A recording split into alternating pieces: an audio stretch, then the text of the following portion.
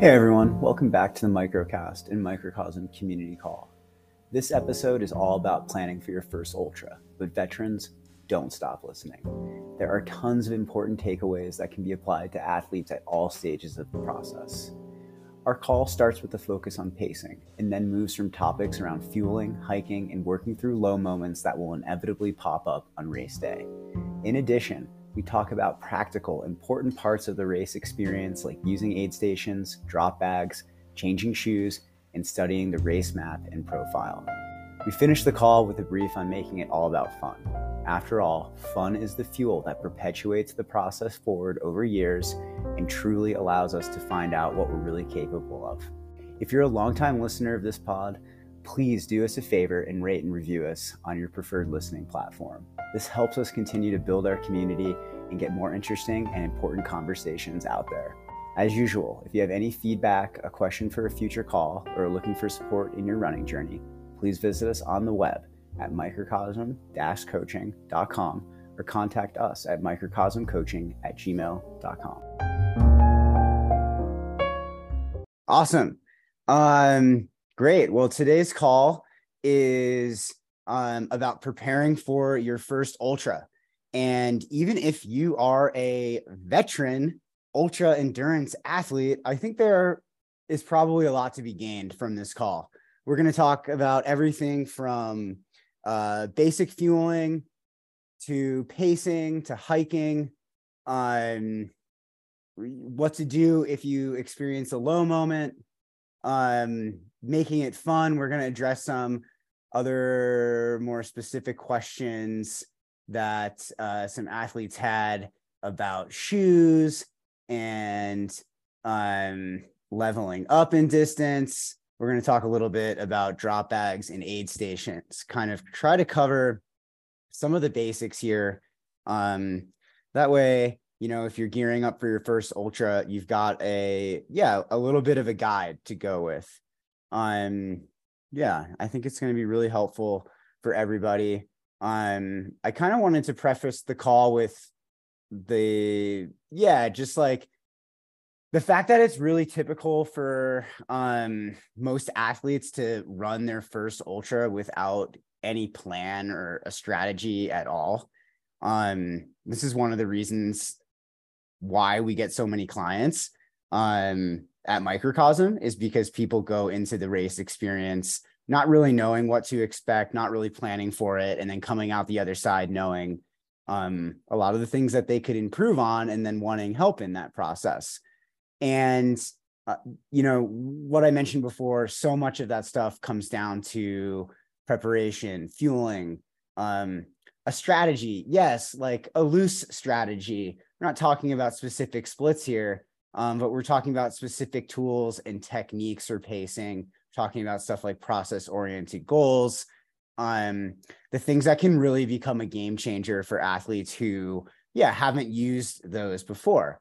I think that first ultra experience really, it just teaches athletes so much about like actually how much has to go into not only the training, but also like the preparation for the race itself, in terms of like getting all your stuff in a row there, like drop bags, fueling strategy, all that stuff that I just mentioned.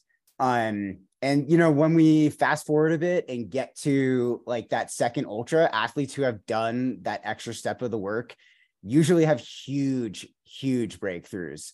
And so, I just want to preface this call with all of that. Like, we can use the strategies and the tips that we're mentioning here to, really prepare ourselves, both our bodies and our minds, for the event.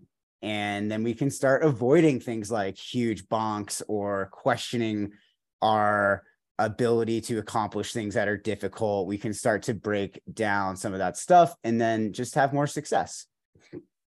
Sorry, I have a little bit of a cold. All right, let's start with what I think athletes get hung up on the most, which is pacing, but in reality is probably not the most important thing. But let's start with this one because it's what we think is most important. the little prompt here is start slower than you think, then start slower than that. And the specific question that we're going to kind of get into is, how do I pace for an ultra? I assume that I should be able to run the pace a little faster than my current zone 2 pace, but I also assume that I will blow up if I run too much faster than that for too long. How does one figure out how hard one can go and for how long? First of all, to the question asker, thank you. Great question. But secondly, I think just thinking about the wording of this question, the fact that we're already inserting ideas like blowing up into our race plan via this question and those internal thoughts. We want to be careful about self-fulfilling prophecies out there. Ultras are like a #1 place where that kind of stuff can come true. So reframing even a little bit, how can I pace this ultra in a way where I feel like I will be able to finish strong? How can I pace this ultra in a way where I know I'll be running in the later stages of the race? So how do we do that? How do we do that? I think that's really challenging. So again, we want to start slower than we think we need to start, and then even slow it down more. And the reason is because typically athletes slow down substantially in the latter stages of an ultra. We get tired, there's muscle fatigue, there's muscle damage, our heart rate starts to get elevated. It can sometimes be hotter in the afternoon than and then in the morning. All of those things start to contribute to like rising perceived effort, and then we have to slow down. So what kind of strategies, what kind of tools can we use to inhibit that? Well, going even slower than you need to go at the start of the race is super critical. So I like to have athletes really use a lot of their long runs as a guide for this. Ideally, we've got 12 to 16 weeks, depending on the length of your event, worth of long runs to draw from. And that's a lot. That's a lot of long runs. I mean, excluding the taper, you're looking at 10 to 14 long runs to use for pacing. And so there's a huge correlation between how you pace your long run and how you're going to do at the event. Athletes who are more experienced really get this, and they use that experience really wisely to gauge what percentage of their aerobic, kind of their easy aerobic zone they need to access in order to go the distance. And they have a good idea of that. But for a beginner athlete who's approaching their first ultra, all you have is those long runs to go off of, which is the key, where we think, I'm finishing this 20 miler, I'm feeling like this, I'm starting to visualize that I need to go an additional 31 or 32 miles in order to reach 50K. I'm visualizing what that might feel like. I'm starting to go through those mental processes. And then I'm gauging, well, I feel like this at the end of 20 miles, but I know I need to go further. How much slower, how much more energy do I need to conserve at the beginning of these long runs in order to tack on an extra 10 miles or a couple more hours of running? And I think that's really the key there, is building that self-awareness. And so assuming you're going to slow down later is going to help you to slow down at the beginning of the race, so you can try to maintain that effort throughout and even build on that effort a little bit as you go, which is really helpful on the mental side of things. Kristen, you had some good notes here. I want to bat this around a little bit with you for a second. Yeah.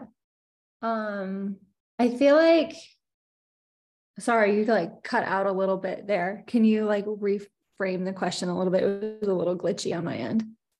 Oh, sorry about that. I just wanted to bat that around with you for a second, because you had a couple other really good points on pacing. Oh, yeah. Sorry. Internet's not totally stable. I think pacing is great. So like when you're doing these ultras, you need to make sure that you can still have a conversation. So a lot of times I like going into it and like talking to the people around me just to keep my own self in check. for maybe a mile, 2 miles, 4 miles, just until you really get into the flow and can like lock in the pace that feels sustainable to you. And, you know, that's also a good way to like meet a new friend on race day, get to know, you know, volunteers, get to know like where people are from. But I do think I always revert back to a phrase that my college track coach always used to tell us. He always used to say, those who lead lose.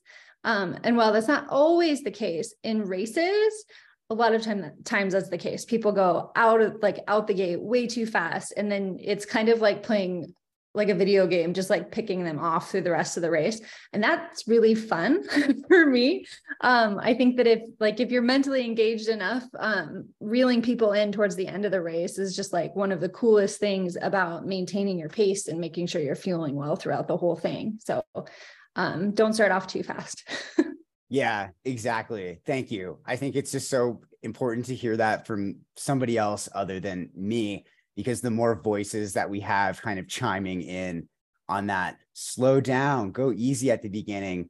It's just going to make it easier for people to understand that. Cause I think even I remember my first ultra, Silver Rush 50. And I still had, even though I was so new to the sport, I had delusions of grandeur out there. I thought, you know, I'm going to do so great. Like I'm a well-trained athlete, you know, but it was still my first ultra. I didn't know, you know, anything compared to what I know now, or even what I knew, you know, a year later going into ultras, and being very naive, although sometimes that can allow you to run a bit faster, maybe get outside of what you're capable of. I think it also is super dangerous. Not like from a health standpoint, but from a like, I'm just going to go out too hard. I'm going to think about like finishing this race in a specific position. Like maybe I'm going to go top 10, you know, I think I'm a great athlete, but it's like in reality, we're already starting to attach ourselves to these outcomes that are like well outside of our control. And we actually don't have the experience to know what is within our control. And so pacing is one of those things that is within our control. And so we do have to kind of like hold those those external expectations. We have to think about those outcomes and our delusions of grandeur that happen, natural process of being humans that sign up for competitive events. We want to do well. And to your point, Kristen, it's fun to pass people at the end of a race. Like that's 100% my racing strategy, you know, today as an athlete who's been doing this for a long time. I love that approach. I, you know, advocate for that with my athletes constantly, not to lead, but to try to build on the effort as they go. And that kind of strategy works great for an athlete who is doing their first race, because it feels so good mentally to be finishing good, you know, finishing well, to be moving through the pack, to be continuing to run late in the race. There are some things that sometimes make it difficult for us to slow down, or we don't realize we're going too fast at the beginning. And I think that's like pre-race nerves, the adrenaline that takes place, you know, at the beginning of the race. We care about these things, so it makes us feel stuff. You know, for some athletes, they get, you know, nervous. I know that I'm one of those athletes. Sarah, I'm curious if you could maybe give us just like one tool for, you know, working through some of those nerves and kind of like just overall, just like grounding, just calming ourselves so we can actually stay within ourselves at the beginning of that race. Yeah, I definitely think like really early on, especially like those process oriented goals, so that you're just totally like just executing in the beginning and not too much in your head, can be really good. So I like to just focus on like, I just like to try to have a few like things I'm going to do in the first couple miles of the run that I like. Okay, I'm making sure that I'm having some water, whatever. I'm checking in with myself. And then I think the other thing that if you just work on throughout training and like really make it part of your training, you can do this during the race, is like body checks. So I really think doing a body scan before and after a run, just sort of going head to toe and checking in with where's there's tension, where's there relaxation, and then checking in with yourself during the run. And so if you are purposefully asking yourself, am I going too fast? Am I going too fast? And you have that regular conversation with your body before and after runs and during training, you'll be able to notice if you're going too fast, so that awareness piece, building that up during training and then intentionally checking in with yourself during the run. Yeah. Awesome.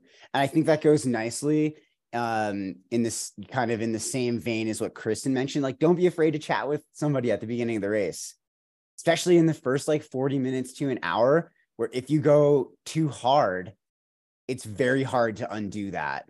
And, there are these, and we can start to move into this question about fueling, but our metabolism, we burn both fat and carbohydrates in these events. And if you go harder, you burn more carbohydrates than you burn fat, and your body has a lot of fat stores. And so if you can, and well-trained athletes are freaking awesome at this, they can move really quickly while burning more fat than carbohydrates. And so they're able to theoretically sustain their effort for longer. But if you go too hard, if you're not chit-chatty, you're going to be more reliant on carbs and really need a lot more carbs. And this isn't, and I'm not advocating to restrict carbohydrates or not taking carbohydrates, as you'll hear in the next kind of phase of this call.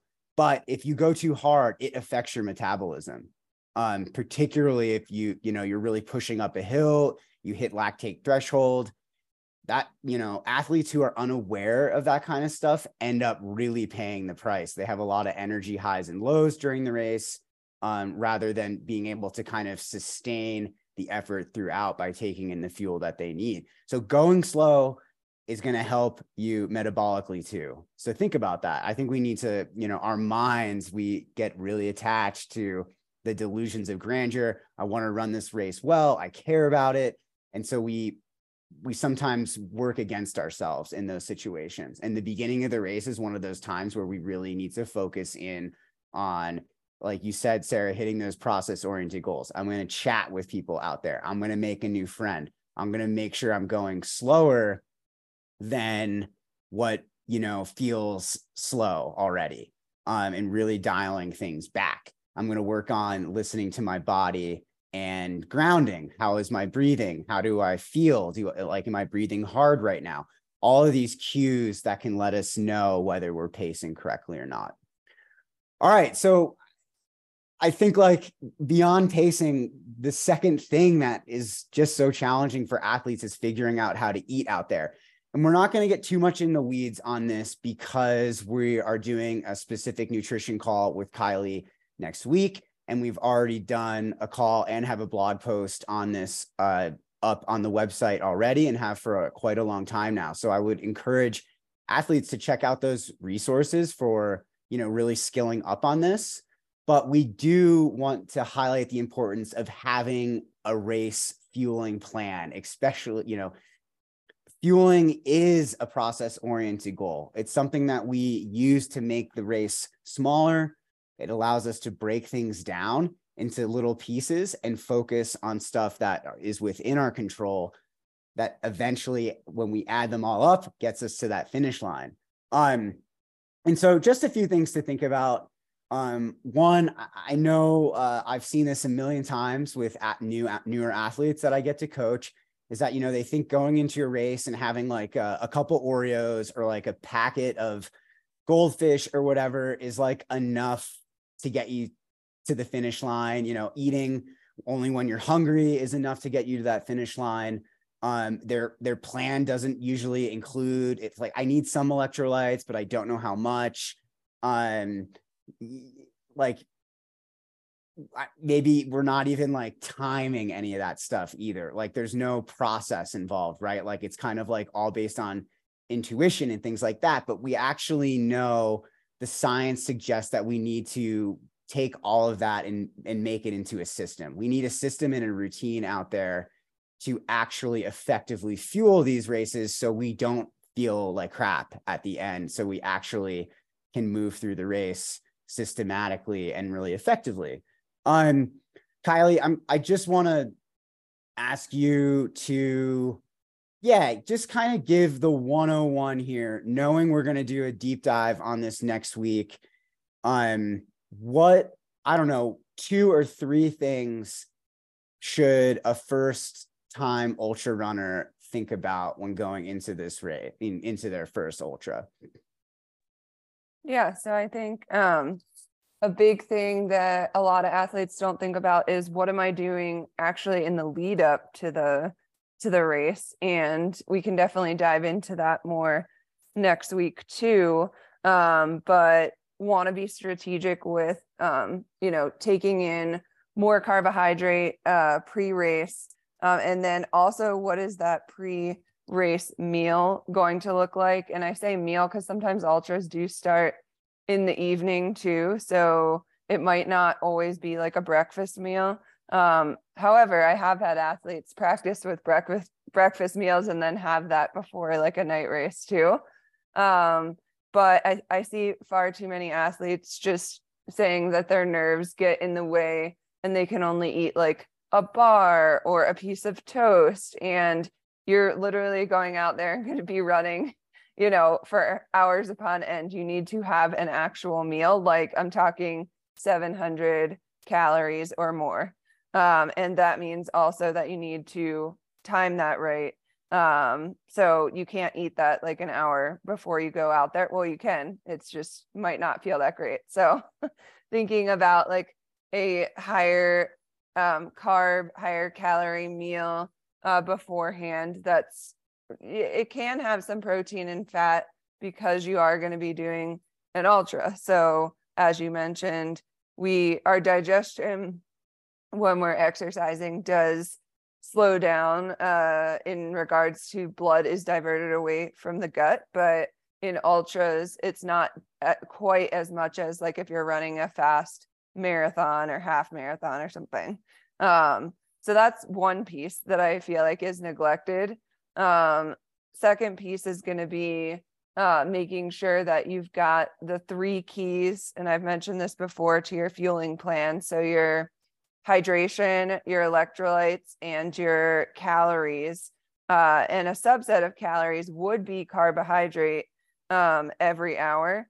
Even if you're doing an ultra and you're trying to maybe utilize fat or take in a little bit more fat and protein, you still need carbohydrates. So you need a minimum of 30 grams of carbs an hour. And so I think that piece, it can be taken to the extreme on one side and the other. Like we don't necessarily need 100 grams of carbs an hour in an ultra either. And that actually might cause stomach distress. So trying to figure that out ahead of time, how many carbs an hour do I tolerate relatively well?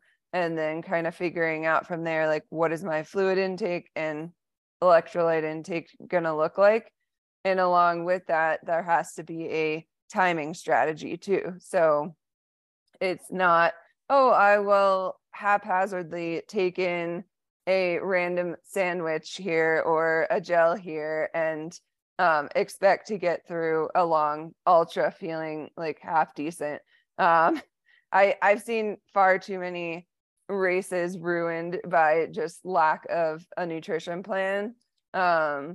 And then the other piece is going to be, I think, making sure that you start this process well in advance. So like 2 to 3 months in advance, because if you just say, I'll wait till like a month before, then you realize the intricacies of these kind of nutrition plans.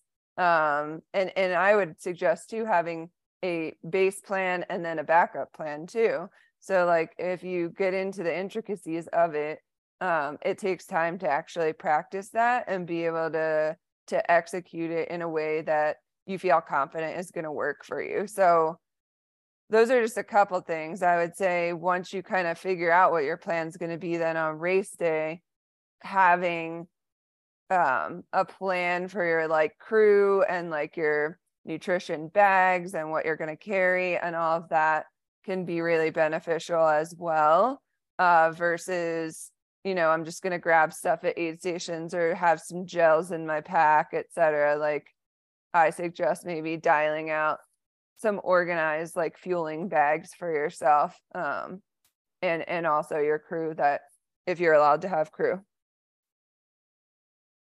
Hopefully that was a summary. Like, I don't think I went too deep there. No, Kylie, good work. I think it's so hard to not go in the weeds on this, because I sometimes feel like, is it like a good plan, or is it executing a good like it, I think it's so difficult to determine, like, is it like nailing all my long runs, or is it like practicing good fueling for 3 months? That's like, you know what I mean? Like, they're both so important. And I think athletes often really forget that, especially athletes who are not experienced. They don't realize the implications of not having good fueling practice and not having a strategy going into a race. It can be your first ultra, and we see this with veterans too. So guys, if in gals, if you think you know something, I bet you there's something here, and you'll learn more in the call next week that you didn't know before, that will allow you to up your game. Every time we do this call and conversation with Kylie, I learn something new to tweak. And I think something that I just heard that is really important is having plan A and having plan B, especially in the longer stuff. Say you're leveling up to a 50 miler. Oh, I'm going to be out there for 3-4 more hours than I would be in my 50K. Think about how much strain that is on your digestive system, just that additional amount of time that you're going to be out there. Wow, that's a lot of strain. Like, you're going to have to problem solve. You're going to have backup plans unless you want to walk it in. And I'm not coaching anyone to walk it in. And I don't think any of the coaches here are either. Like, we're coaching you guys to reach your potential, to be pushing as much as you can out there and exploring and finding out who you guys are as humans and athletes. And so, like, having plan A, having plan B, I think it, like, maybe even plan C, like, you just don't know what's going to happen. Although there's so much uncertainty. So practicing this stuff and breaking it down. Whenever athletes ask me, what is a process-oriented goal that I can think about going into my race? How do I break a race down into small parts so it feels tangible, so it feels doable? Okay, fueling every 15 minutes, fueling every 20 minutes, setting that reminder on your watch, and then, just going from one reminder to the next reminder to the next reminder. I mean, I use that strategy, like, 10 years into this or whatever. Like, I do that in everything now. Like, it really works. It's very effective. I think awesome. one thing, go ahead, Sarah. One thing that's important, a mistake I think I see a lot of people make is breaking it down in miles instead of minutes. And so I think, like you heard TJ say 15 minutes, 20 minutes. He's not saying every mile eat something, every 2 miles eat something, because especially with the, every ultra is different, and some miles are 20-minute miles and some miles are 8-minute miles. And right. So really thinking about time and not distance when you're thinking about fueling. Yes. Great reminder. I actually was just working with an athlete on that exact thing. And I think that's so vital to realize, like, the gold standard for all of this is how many grams of carbohydrate per hour, or how many calories per hour. You can calculate it either way, I think. How much sodium per hour, or electrolytes, and how much fluid per hour. If you know those three things, fluids, calories, sodium, you can you can develop a sense of what your baseline is. And when you have a sense of what your baseline is, you can then tweak things based on how you feel. And that's how you fine tune and develop a really accurate fueling plan. If you don't know it per hour, you don't know anything. I'm sorry. Like, you have to know your stuff per hour. That's how, because these races are really done by hour, right? Because the terrain is what takes our pace from the roads, where we can calculate things by, what our splits are, and it throws all of that out the window. So it's by hour, guys. It's always by hour. All right, let's move on here. So hiking. The prompt is hiking is good and normal. Kristen, get us started with this one. Yeah, hiking is totally normal, guys. I just want to like exaggerate that as much as possible. I know that a lot of people kind of get a little squeamish when they're like, oh, but I had to walk up the hill. No. Like that is normal. That is totally normal. All the coaches are like nodding their heads. Hiking a hill doesn't make you less than, it makes you human. It makes you normal. We have all been there. Killian has been there. Courtney Dauwalter has been there. Like, if you have to hike a hill, you have to hike a hill. That's totally fine. There are so many people that do that. 99.9% of people do that. And it's also like, you can use that as motivation to run faster on the downhill. You can use that as motivation to work on hills in training.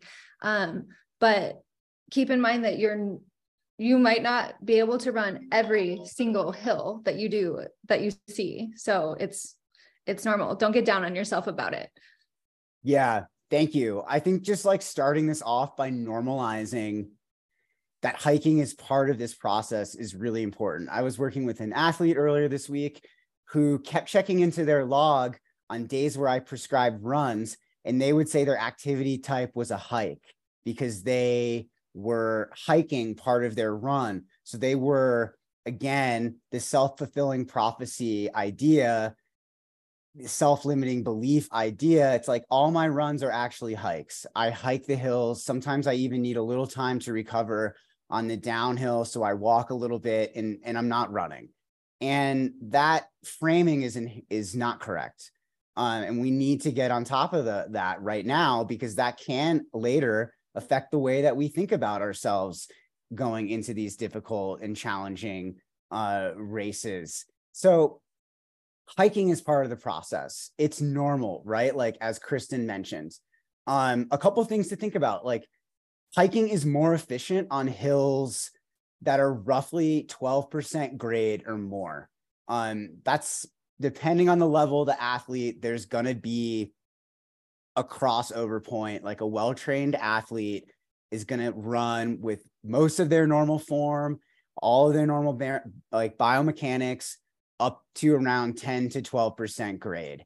And then things start to become less efficient. There's gravity, the steepness of the hill, it's pulling us back. Everything feels harder. And so, I look at those numbers and I use them as a rough guide, this is about 12%. My effort level's picking up. I can't see the top of the hill. I'm hiking. And so that's another great cue, especially for athletes who are looking to level up, like practicing running the hills that you can see the top of and allowing yourself to get your heart rate up a little bit, get into maybe a steady state feel, a low zone 3 feel is totally okay. But if that hill is really long, it's much more efficient, especially in the context of a long run, to save your energy and hike. Again, like sometimes early in the race, you see athletes charging up hills. And, as a coach, it's very easy for me to look around and make judgments about people. Okay, that's way too hard for you. Look at your body language, look at your breathing. Like, I can go to a race and I can just get a sense for who is going to really struggle as a result of running up hills too early. And so hike early, hike often. That's like a mantra that I use and that I like my athletes to use, especially in those first couple ultras. Hike early, hike often. Keeps the heart rate down, allows the metabolism to do its thing, to burn a little bit more fat than carbohydrate, ideally. It's going to help prevent unnecessary muscle breakdown and muscle fatigue. The ups and the downs, yes, they have different demands, but our legs can suffer either way in a race. So if you hike, it's going to help you. And so the more we take away or challenge the stigma that might exist around that, especially when we look at great runners, Kristen mentioned Courtney Dauwalter. Kristen mentioned Killian. You know, they're actually like the world's greatest hikers. Those guys hike at every race they do. You know, I've seen Killian at Hard Rock. I've seen Courtney at Hard Rock. Those guys, they hike, they're hiking grades lower than 12%, you know, and it's so important to recognize that like hiking is efficient and it's smart. And so, yeah, let's all like work to embrace the hike a little bit more. Even if it's in the context of an easy run or it's in the context of your long run, that doesn't mean you're hiking for training. Like that just means that hiking is part of the training. It's part of being a trail runner. All right. I love that topic. I feel like people, and you guys know who you are. Let's build self-awareness through this conversation. If you feel like you're creating a narrative for yourself around hiking, yeah, maybe challenge those thoughts a little bit. Hiking is just, it's such an important part of this that we want to make that something that we feel confident in using, like a weapon out there almost. And in that same vein, you know, how do we rise up in moments that are challenging?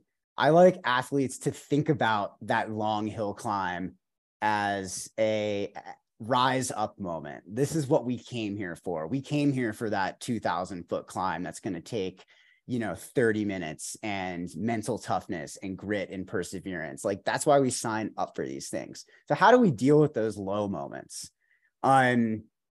Sarah, let me shoot it over to you for a second here. I want to hear your thoughts on this. So one thing that can be helpful is limiting the number of decisions that you're making on race day and limiting like any sort of like high level of thinking that you have to do. So an example of this would be like making sure to not have too many options in your drop bags, not to have too many, you know, oh, I'm going to bring like 6 different layers and I'll just see what I need. You want to have the things figured out ahead of time. So you're just grabbing things because we want to free up our brain space so that when, so we have greater capacity to manage the negative thoughts or the big emotions that are coming up. So that's sort of like a strategy to lessen the impact of those things. And then when the negative thoughts do come up, I think like productive distractions can be really helpful. So purposefully not thinking about whatever it is that your brain's trying to think about. You know, you remember your brain is actively trying to get you to stop running because it thinks you're in danger because there's no logical reason to do what you're doing. So the thoughts that you're going to naturally have are going to be trying to get you to stop. So every time those thoughts come up, you want to give yourself something to do, like run from tree to tree or focus on the next mile or counting, and just giving your brain a thing other than the thought that it's naturally having. Yeah, thanks, Sarah. I think those are so beneficial. A nice tip is like change something up. You know, you're about to go into that like really tough part of the course. Maybe you're already feeling a little bit tired. Change something up. You know, maybe try a different gel. Obviously something that you've practiced with before, but like maybe a different flavor of that. Like mix it up, maybe put a different song on your iPod or something like that, just to change that stimulus. It can kind of like change your perception of the challenge. Another thing that I like to think about too is like maybe lean in to that challenge. In Zen teachings, there's the idea of not saying I should be feeling something. It's I'm supposed to be feeling this. And when we stop trying to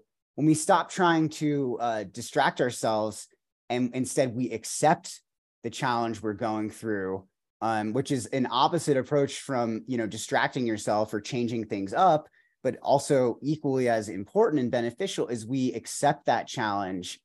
It might not take the pain away, but it can start to take maybe the suffering side of it away. I think sometimes as ultra runners, we almost glorify the challenges and that there is suffering inherent in that. But I believe that that's actually a choice that we're making. we're choosing to not accept that challenge.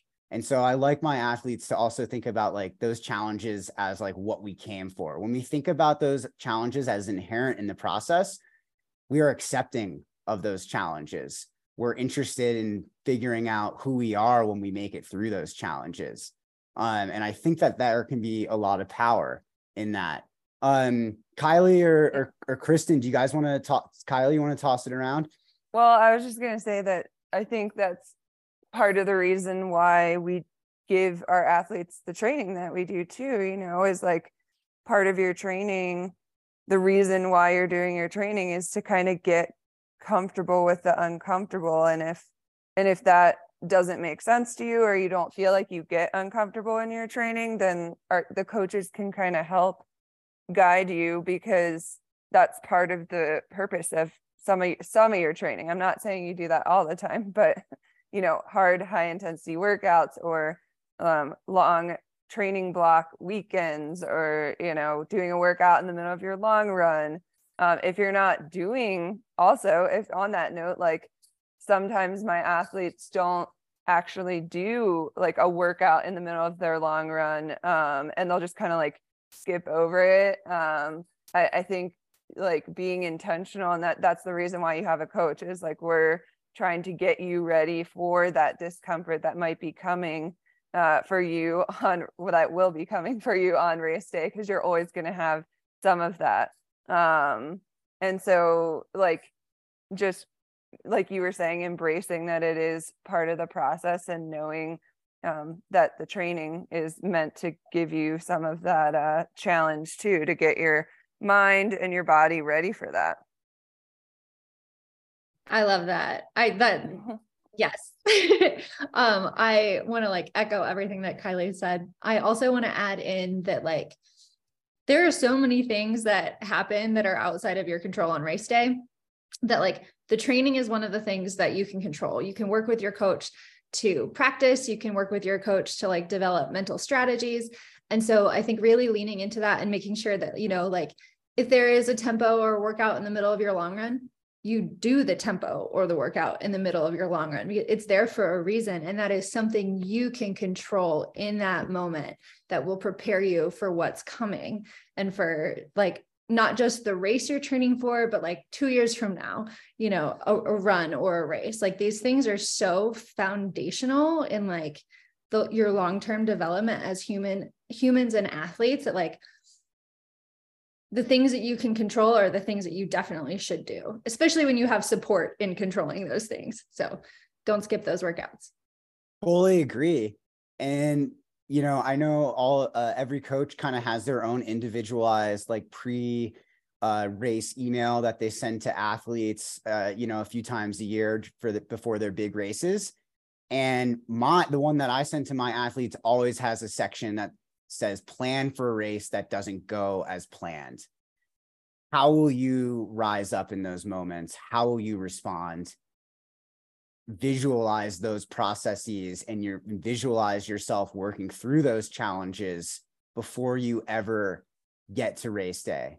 You know, that week, that taper week, that big taper week, the week before your race, that's a mental training week for that, you know, for athletes that I coach, or I continuously prompt them to set their process oriented goals, because we want to lean on those during challenges to, you know, take a little bit of time, 5-10 minutes a day, to visualize working through what challenges, you know, we might anticipate having out there. And then to really, in great depth and detail, visualize yourself working through those challenges. Is it taking a gel? Is it, you know, picking your head up when you power hike up that hill and switching up your body language? Is it switching the music in your earphones? Is it like taking a deep breath and like, I accept this moment?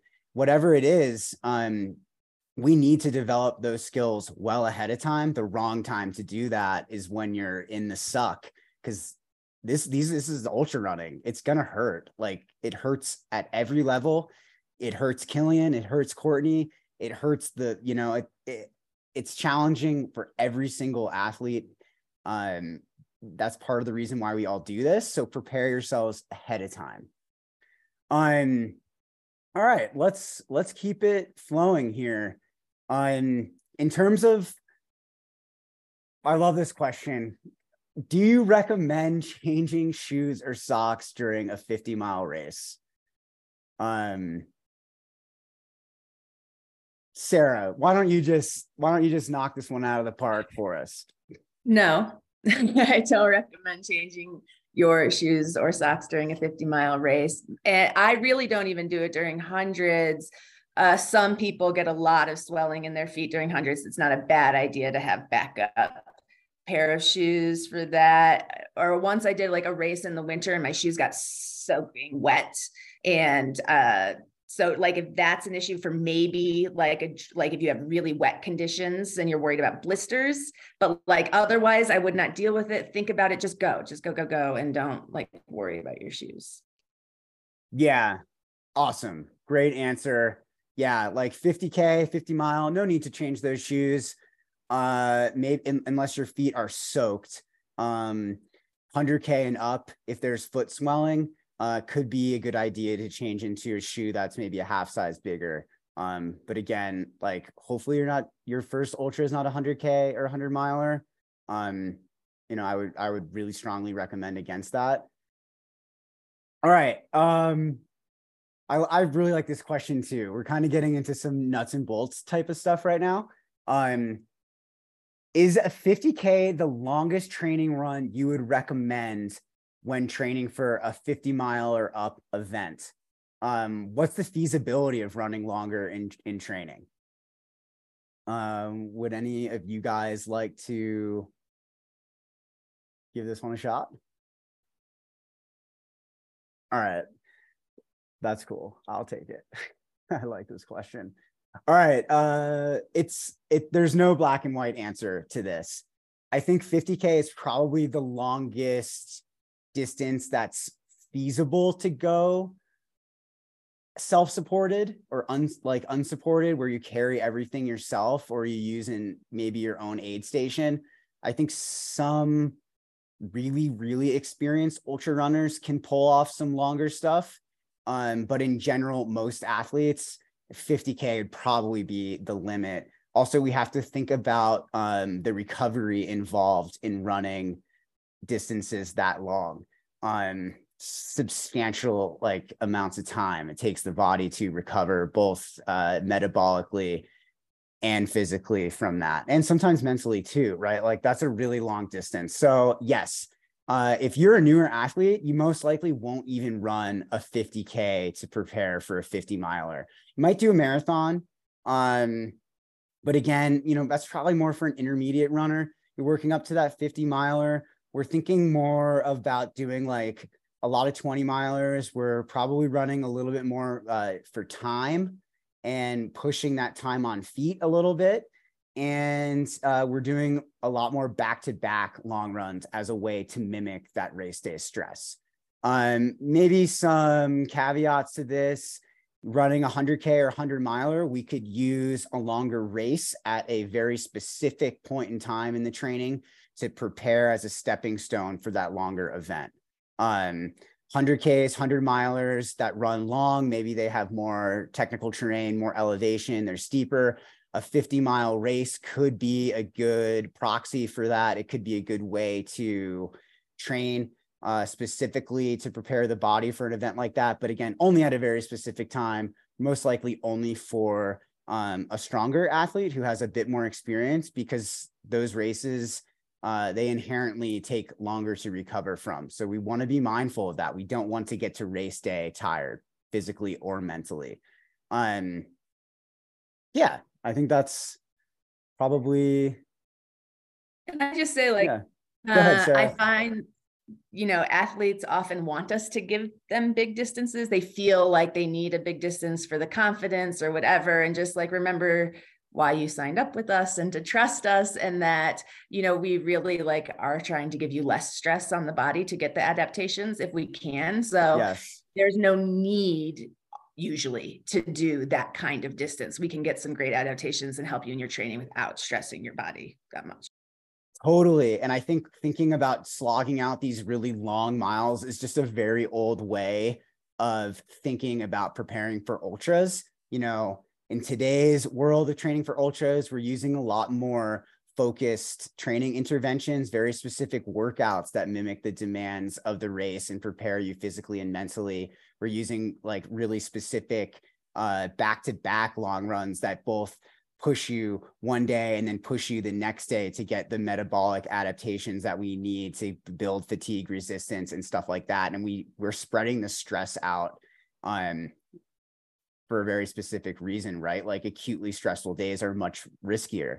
But when we spread the stress out, it's a lot easier for your system to adapt. And that's not to say we won't do some acutely stressful days. It's just we want to be very purposeful with how we lay those out. All right, how about using drop bags and aid stations?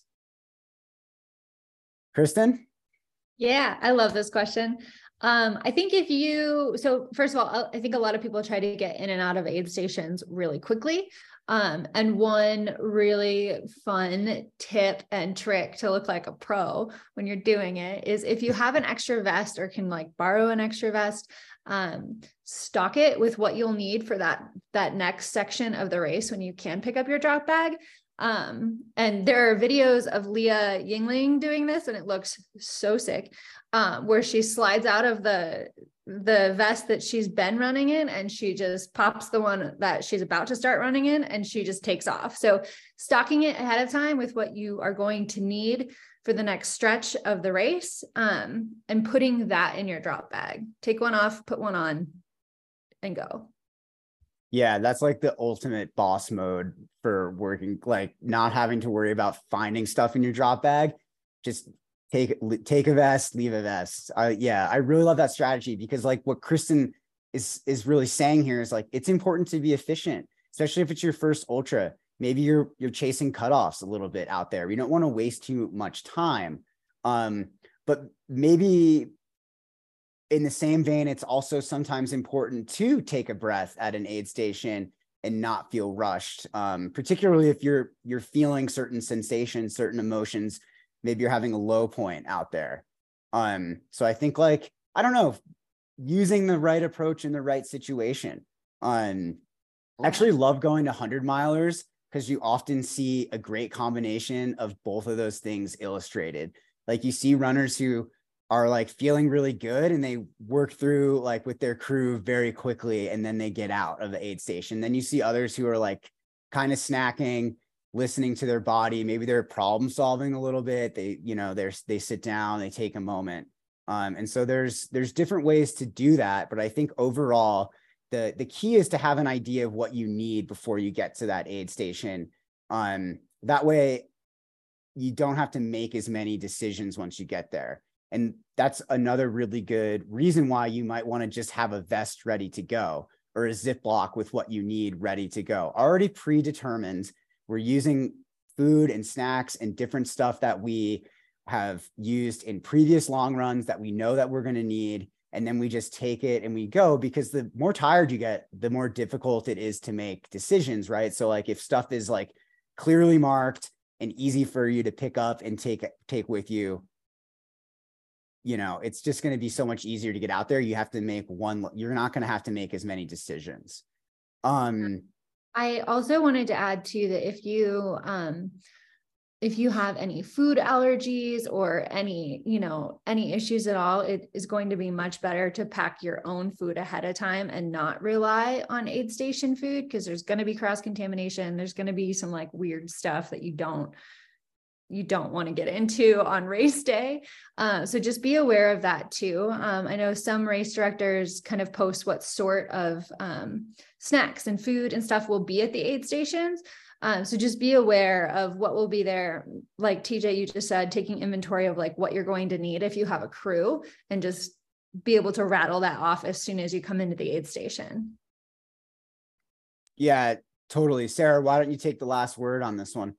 Yeah, I think just in general, relying on the aid stations just like not great, especially like if you're training, like we talked about at the beginning, you want to have your own fuel dialed anyway. And like Kristen said, race directors will put lists up, and a lot of times they're not accurate. And so you go in thinking you're going to get your roasted potatoes at mile 50 and there are no roasted potatoes. And if that's your plan, right? So I really think that, yeah. And like I talked about before, and like TJ said, limiting your decisions so that you don't have to think about anything. So I think of using the aid station as like a place to take a breath, but not a place where you're planning on getting your fuel or getting supplies unless it's in your drop bag. Like you should have those on your own.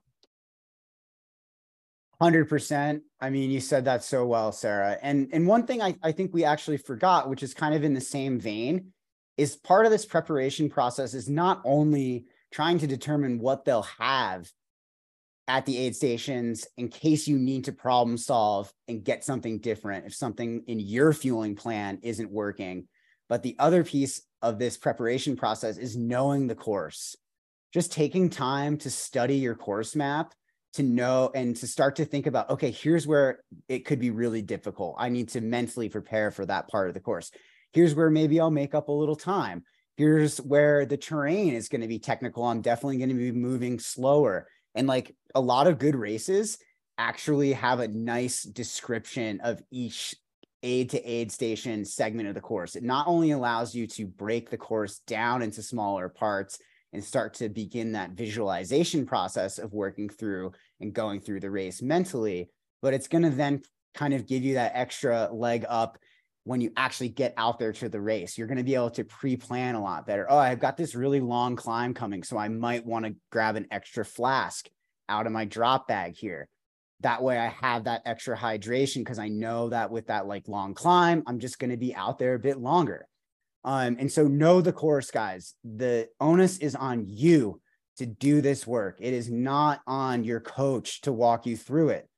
You are the athlete. You are the one that is going to be going through it on race day. If you have a question, please ask. Like, we're experts. We can point you towards the right resources. But if you have signed up for a race and have not looked at the race profile, have not looked at the terrain, have not looked at the weather or where you're going to be, like all of these things. And believe me, it feels obvious, but it's not, because athletes forget to do this stuff all the time. And you need to do your homework in order to be successful out there. All right. Last word. Let's make this about fun. I think that we often forget that we choose to do these things. We get wrapped up in how hard it is sometimes. And in the end, it's got to be fun.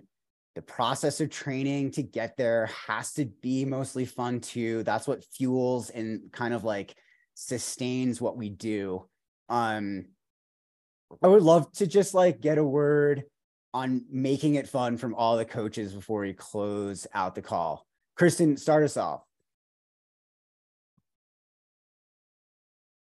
I don't know. I feel like, yeah, it should be fun. It's one of these things that like, we are all a little crazy. Like there's something, you know, like we're all weird. And that's like the beauty of the sport, where you can like go out and like be in the forest, on the trail, get dirty, and like, just like unapologetically be yourself in these beautiful places. And like, to me, that's what makes it so fun. So love that.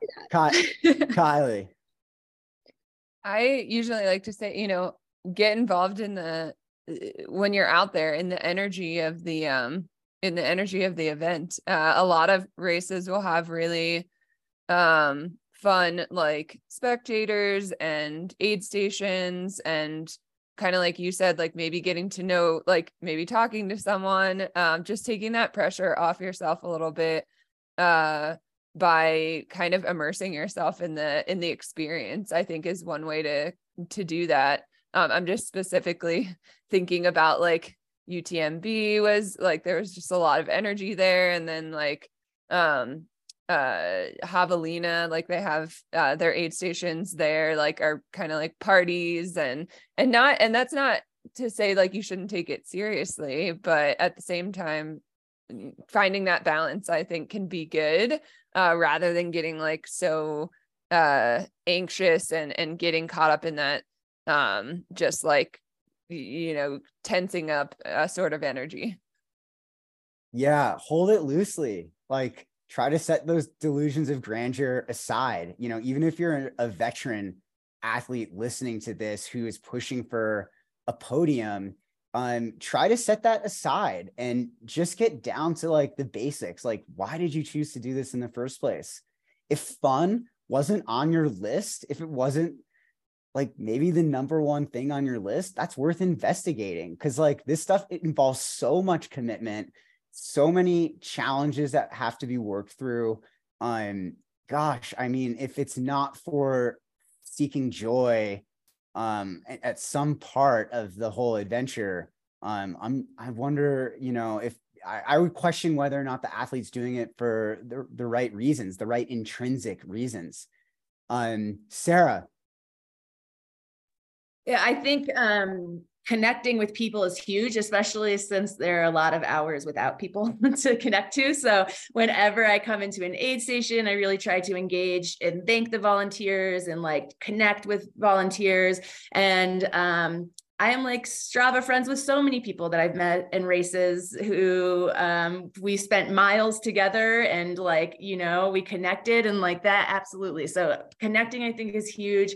And then I am like, I woo-hoo on my downhills and like do the like airplane arms and like I like sing sometimes. Like I just try to bring the energy and like just make it fun. I do that on my training runs. You know, like really because there'll be lots of times with less energy. So if I'm feeling the energy, I just try to like really bring it and spread it to everybody around me.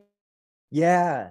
I love that. And that really makes me smile because it just reminds me a little bit of like how I feel during a race sometimes. And we all have those like highs and lows that we go through out there. And when you're feeling one of those highs, lean into it and, you know, woohoo or do some airplane arms. I don't know, sing your song, like whatever's in your iPod, sing those lyrics out loud. Like just let it like fly a little bit out there because like it's those moments that help carry you through. And like we're looking for that out there. I mean, that's like the really special stuff that exists amidst like the challenges and the really difficult like trials that we can go through in these long ultras. And without a little bit of that joy, I think man, we all start to maybe take it a little bit too seriously and kind of forget like what our true nature is and the reason why we really do this stuff. It's supposed to be fun, right? Like as hard as it is, it's got to be fun. And the training process, it really needs to have a lot of that injected into it. Even when we're doing the tough stuff, we're doing that long run tempo, we're mimicking the challenges of race day. I hope somewhere deep within us all, we get some joy out of doing that. I know that I do. I'm not the same as everybody, but this stuff takes hard work. And so trying to find those places of joy really, really carries us through. Yeah, Sarah, thank you. And this is, Zena's smiling here because she always reminds me before my races to pick my head up and to just acknowledge how beautiful it is out there. And, you know, the spaces and the places that we get to see as runners when we're in the suck and we're going through those challenges is very easy to think that that's all that there is. But instead, you know, like we are surrounded by beauty. Many of us get to do these races in beautiful natural places. And I mean, that's really the key. That's something that I really connect with. So yeah, when in doubt, pick that head up. There's joy in that. There's joy in seeing how far your feet can take you. All right, guys. I really appreciate y'all hanging on a little bit after the 9 o'clock hour. Yeah, all the coaches, thanks. You guys did great. And we'll see y'all next week. Have a good weekend. Bye.